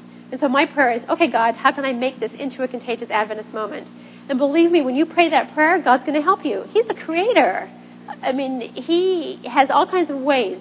And we know that your angel is going to be nudging that person's angel to get them to, I believe that God is up there in the universe trying to orchestrate these meetings. And if we don't open our mouths, who else is he going to use? And we have found that when people went through the Contagious Adventist seminar, even as they're partway through, because it's 9 sessions, they will come to us and say, it's like all of these people are coming to my life that God is placing there. I believe it's one of two things. Either you didn't notice them before, or now God knows he can send them your way. Before he might have said, well, why should I even send them in Esther's eyesight, because she's not even going to say anything.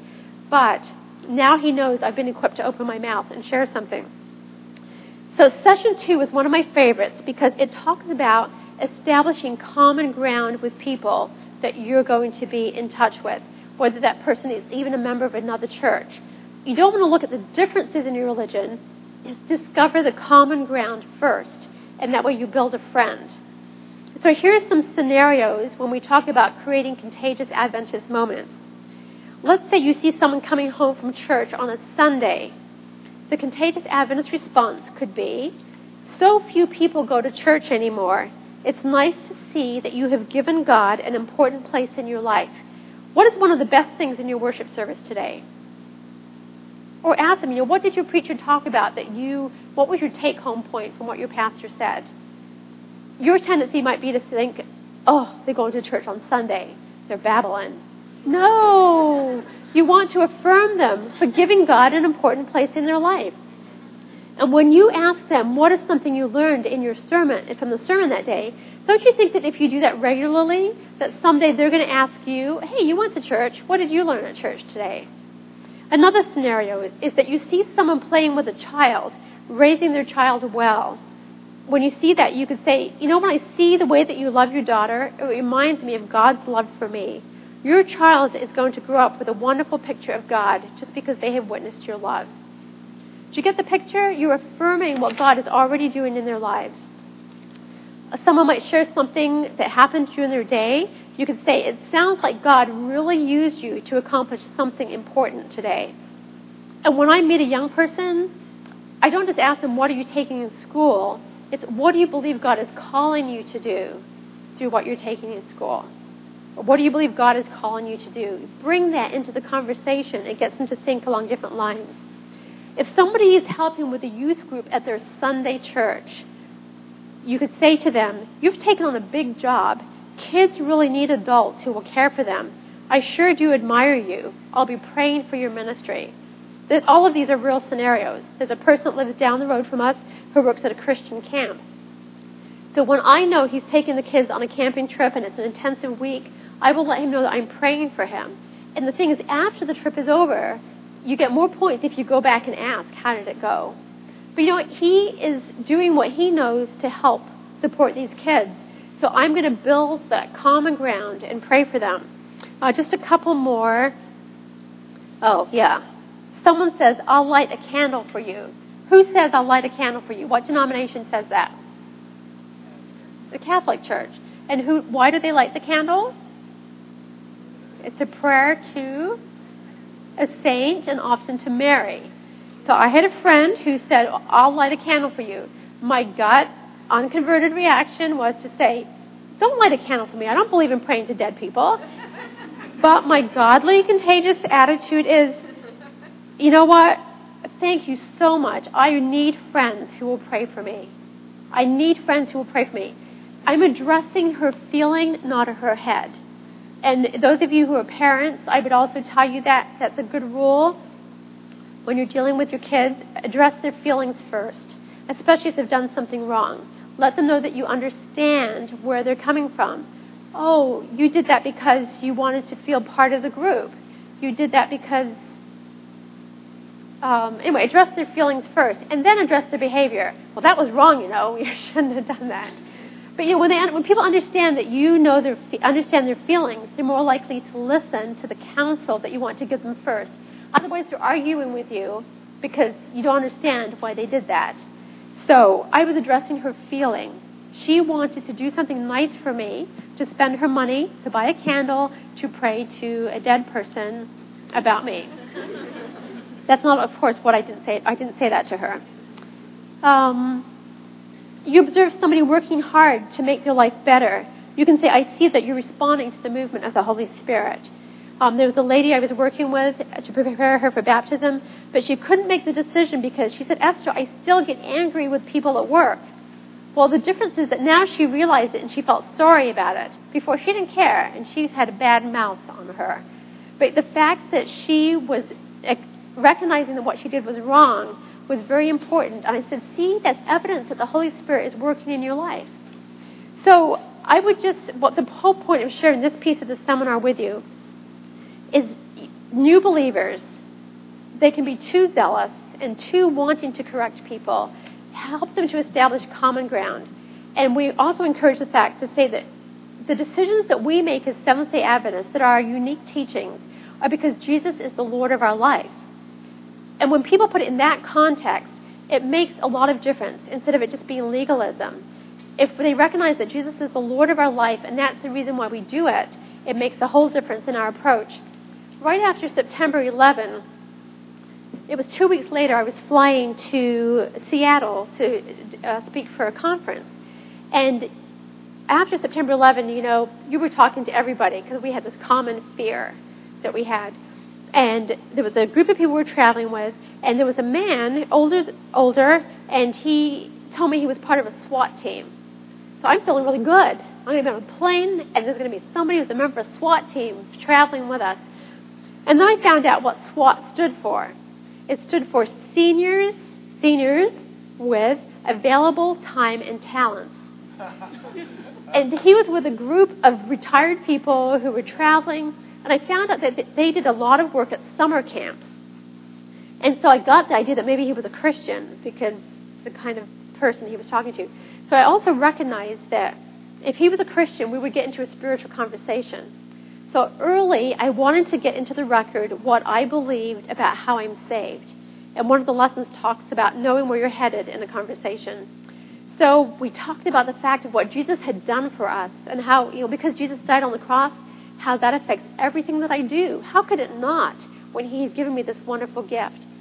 And so the man, he said, it is so nice to meet a young person who is so committed to God. And I loved it that he said that. I love you're laughing because I'm not so young. That's true. So he said to me, and this is the question, so what church do you belong to? And, this is where our heart starts racing because we kind of know what's going to happen in the conversation. And I said, well, I'm a Seventh-day Adventist Christian. And I could tell by the look in his eye that he was now had a dilemma. I could understand that he knew about Seventh-day Adventists, but he did not know what to do with this Seventh-day Adventist because we had already had common ground.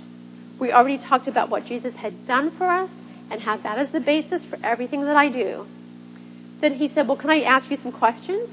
And I said, where's Pastor Skip? He was the pastor.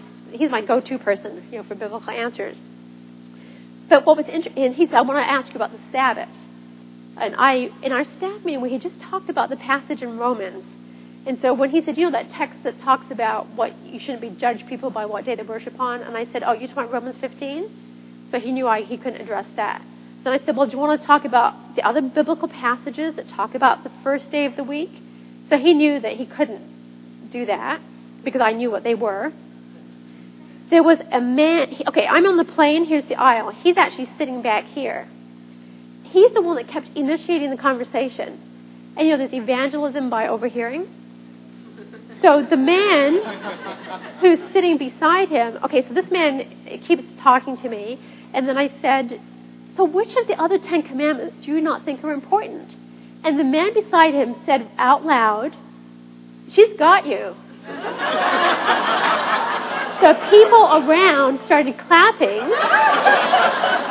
because, in a way, he was badgering me, not me doing it. That the lady beside me, who I have not spoken to at all, she's Catholic, and she says, I don't believe in Mary. I don't believe in praying to Mary, and I don't believe in purgatory. I had no conversation with her, and she just out of the blue says that. So my point is, with that man, I found out his name, and then knew the town he lived in Michigan. Contacted a friend of mine who had a phone book for that area. I wasn't smart enough to do anywho.com, but found him. Sent him the book, Why I Go to Church on Sunday. It is written by Dave Merling, an Adventist. He gives 10 reasons why people give for why they go to church on Sunday and kind of debunks them in a nice way. Sent that to him, and he had a conversation back and forth with me. I signed him up for Signs magazine, which he got regularly. He had correspondence with the editor of that paper. When this man moved, he wanted me to make sure I had his new email address. And I don't know what God will continue to do. It's one of those long stories, because September 11, 2001 was a long time ago. But again, I've been a link in the chain, and who knows what God will do. But again, the idea is that we want to treat our new members, and this is even for us who have been long-time members, to just establish that common ground. And everything that we do, even that discipleship log, is because we have made Jesus the Lord of our life. When you have experienced God's grace, God's forgiveness in your life, you can't help but share that with other people. But we are more comfortable sharing that when we have learned how to do that in community. And so we didn't spend a lot of time talking about small groups, but I know that for us at Pioneer, small groups has been a wonderful way to bring new people in who don't know about Jesus, and especially after they're baptized, so they can be part of it. And this discipleship log, I believe, can also be done in the context of small groups. And don't limit God on how he will use your small group. When we were doing the training, our small group had a potluck together. We'd invited some non-Adventists to come just because as a social occasion, it's a good time to bring people in. And remember, this was a turbo group where everybody was being trained to be a small group leader. I'd invited Terry, a non-Adventist, to join us. And to my horror, people in this turbo group invited him to join our group. This was a training group. This was not for non-believers to come to. But it was too late. The word was out, and he had said yes. He was going to become part of our group. So he joined our group, which meant that he had to take his turn in leading the group. We were using Kim Johnson's book, Spiritual Bodybuilding. And when it was Terry's turn to lead the group, he used a quotation, and he said, "This is a quotation from this woman. Her name is Ellen White. She must have been inspired. This is a fantastic quote." He had no clue who Ellen White was. She could have been John Harvey, whoever. I mean, she just did not. He had no clue. So I've just learned, we have our papers, we have our way of doing things, but the Holy Spirit is just so much more creative than us and will take us by surprise when we let him be free to do his work. So I encourage you to do that, and as you leave, you'll pick up the mentor's log. You've got that on there. But they have asked us that before we close every seminar, that we give the opportunity for you to pray together. I would like you to think about one thing that you think that you might do differently because you have been at this seminar. And I'm going to ask Rodney to go around with the microphone. But just 10 of you would share with the group one thing that you believe you could do differently for yourself, for a newly baptized member, something in your local church. Please try to keep it to one sentence so that we can get to all 10 people because we want to spend some time praying. What's one thing you could do differently? Be more intentional. Be more intentional. Okay.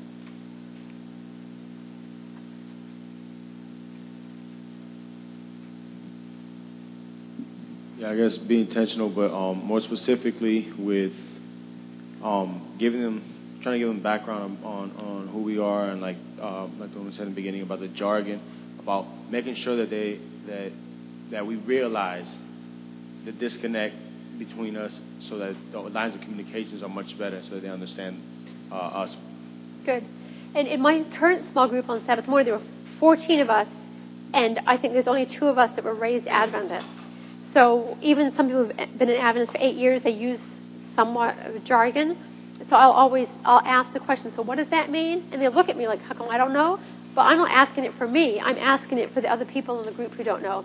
And also, Adventists are not the only ones that have their jargon. I've been with Methodist groups, and they have their own lingo. So don't beat yourself up. It's everybody, every professional group has that, but we do need to be sensitive to that. Okay, 2. Prayer support, prayer buddy, and getting together just to share and see where we're at and what we can work on together. Good. So we'll teach them how to pray personally, but we also want to connect them with a prayer partner, and there's great strength in that. I was just going to say be more positive or be more conscious of the positive responses if someone says, something like, oh, I went to church today, and they go to church on Sunday, instead of being, automatically negative thinking and responding negatively. Okay, so it's establishing that common ground and building that relationship. Ditto. Okay. As a new Adventist myself, I've only been like a year and a half, making sure that I've gone through all of this myself. Okay. So good. Fantastic. So take that disciple log, go through it yourself, and I would encourage you to take the mentor's guide and even have somebody help you through that. But it's true, as I went through that and the mentor's guide, it's like, man, I haven't read that chapter. I need to do this.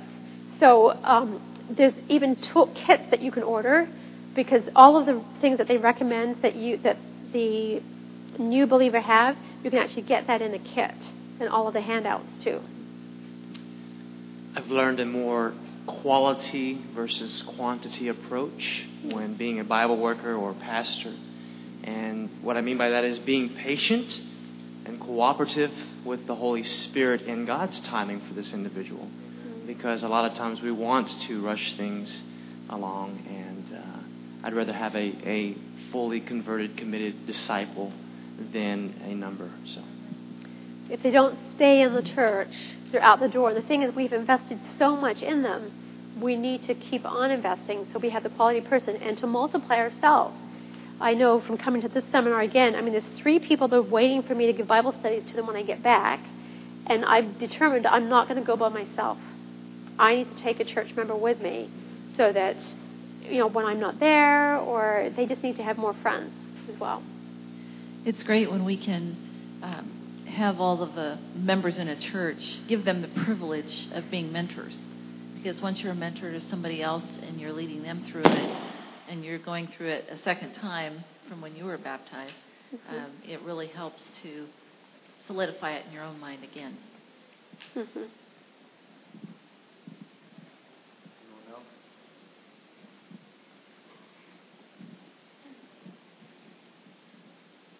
I actually have a question for you. And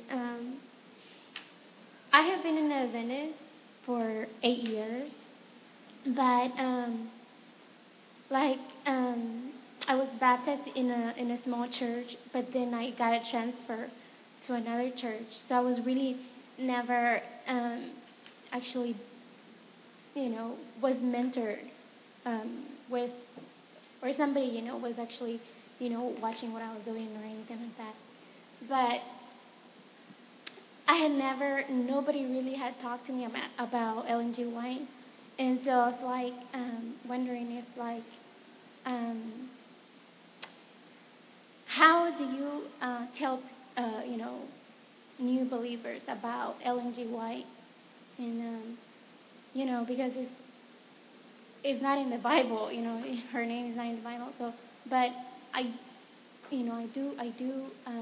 heard a lot about her, and now I'm reading the first book, The Great Controversy. Mm-hmm. And so, to me, Ellen G. White, when people talked about Ellen G. White, was maybe like an inspirational author. How some people, like Max Lucado. Yeah. Mm-hmm. And so, how do you introduce new believers to? Sure. And often that will come up in a set of Bible studies, which apparently didn't happen with you, because I know when I'm working with people, that's how it comes up. And sometimes, and again, I would suggest that you get Pastor Dwight's presentation. He did a whole thing on Ellen White and her gift. I'll just share my personal testimony regarding her, because I was fortunate enough to grow up in a school where our physical education teacher, they're usually the popular ones because you get to play all day with them. On Sabbath afternoons, Brian Townsend was his name, the kids would all show up at his house.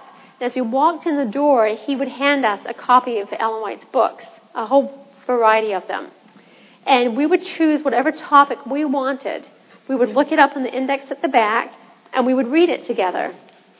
And I was really impressed with how balanced she was in her approach on things.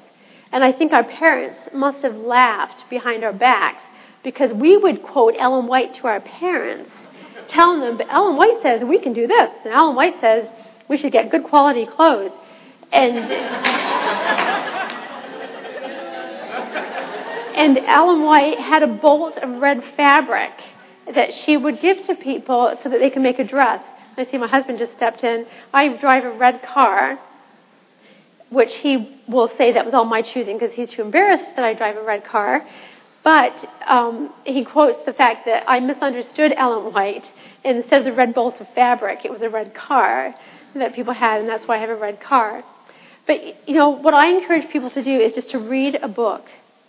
It's like the man at my Rotary Club, when he read Ellen White, he said she must be inspired.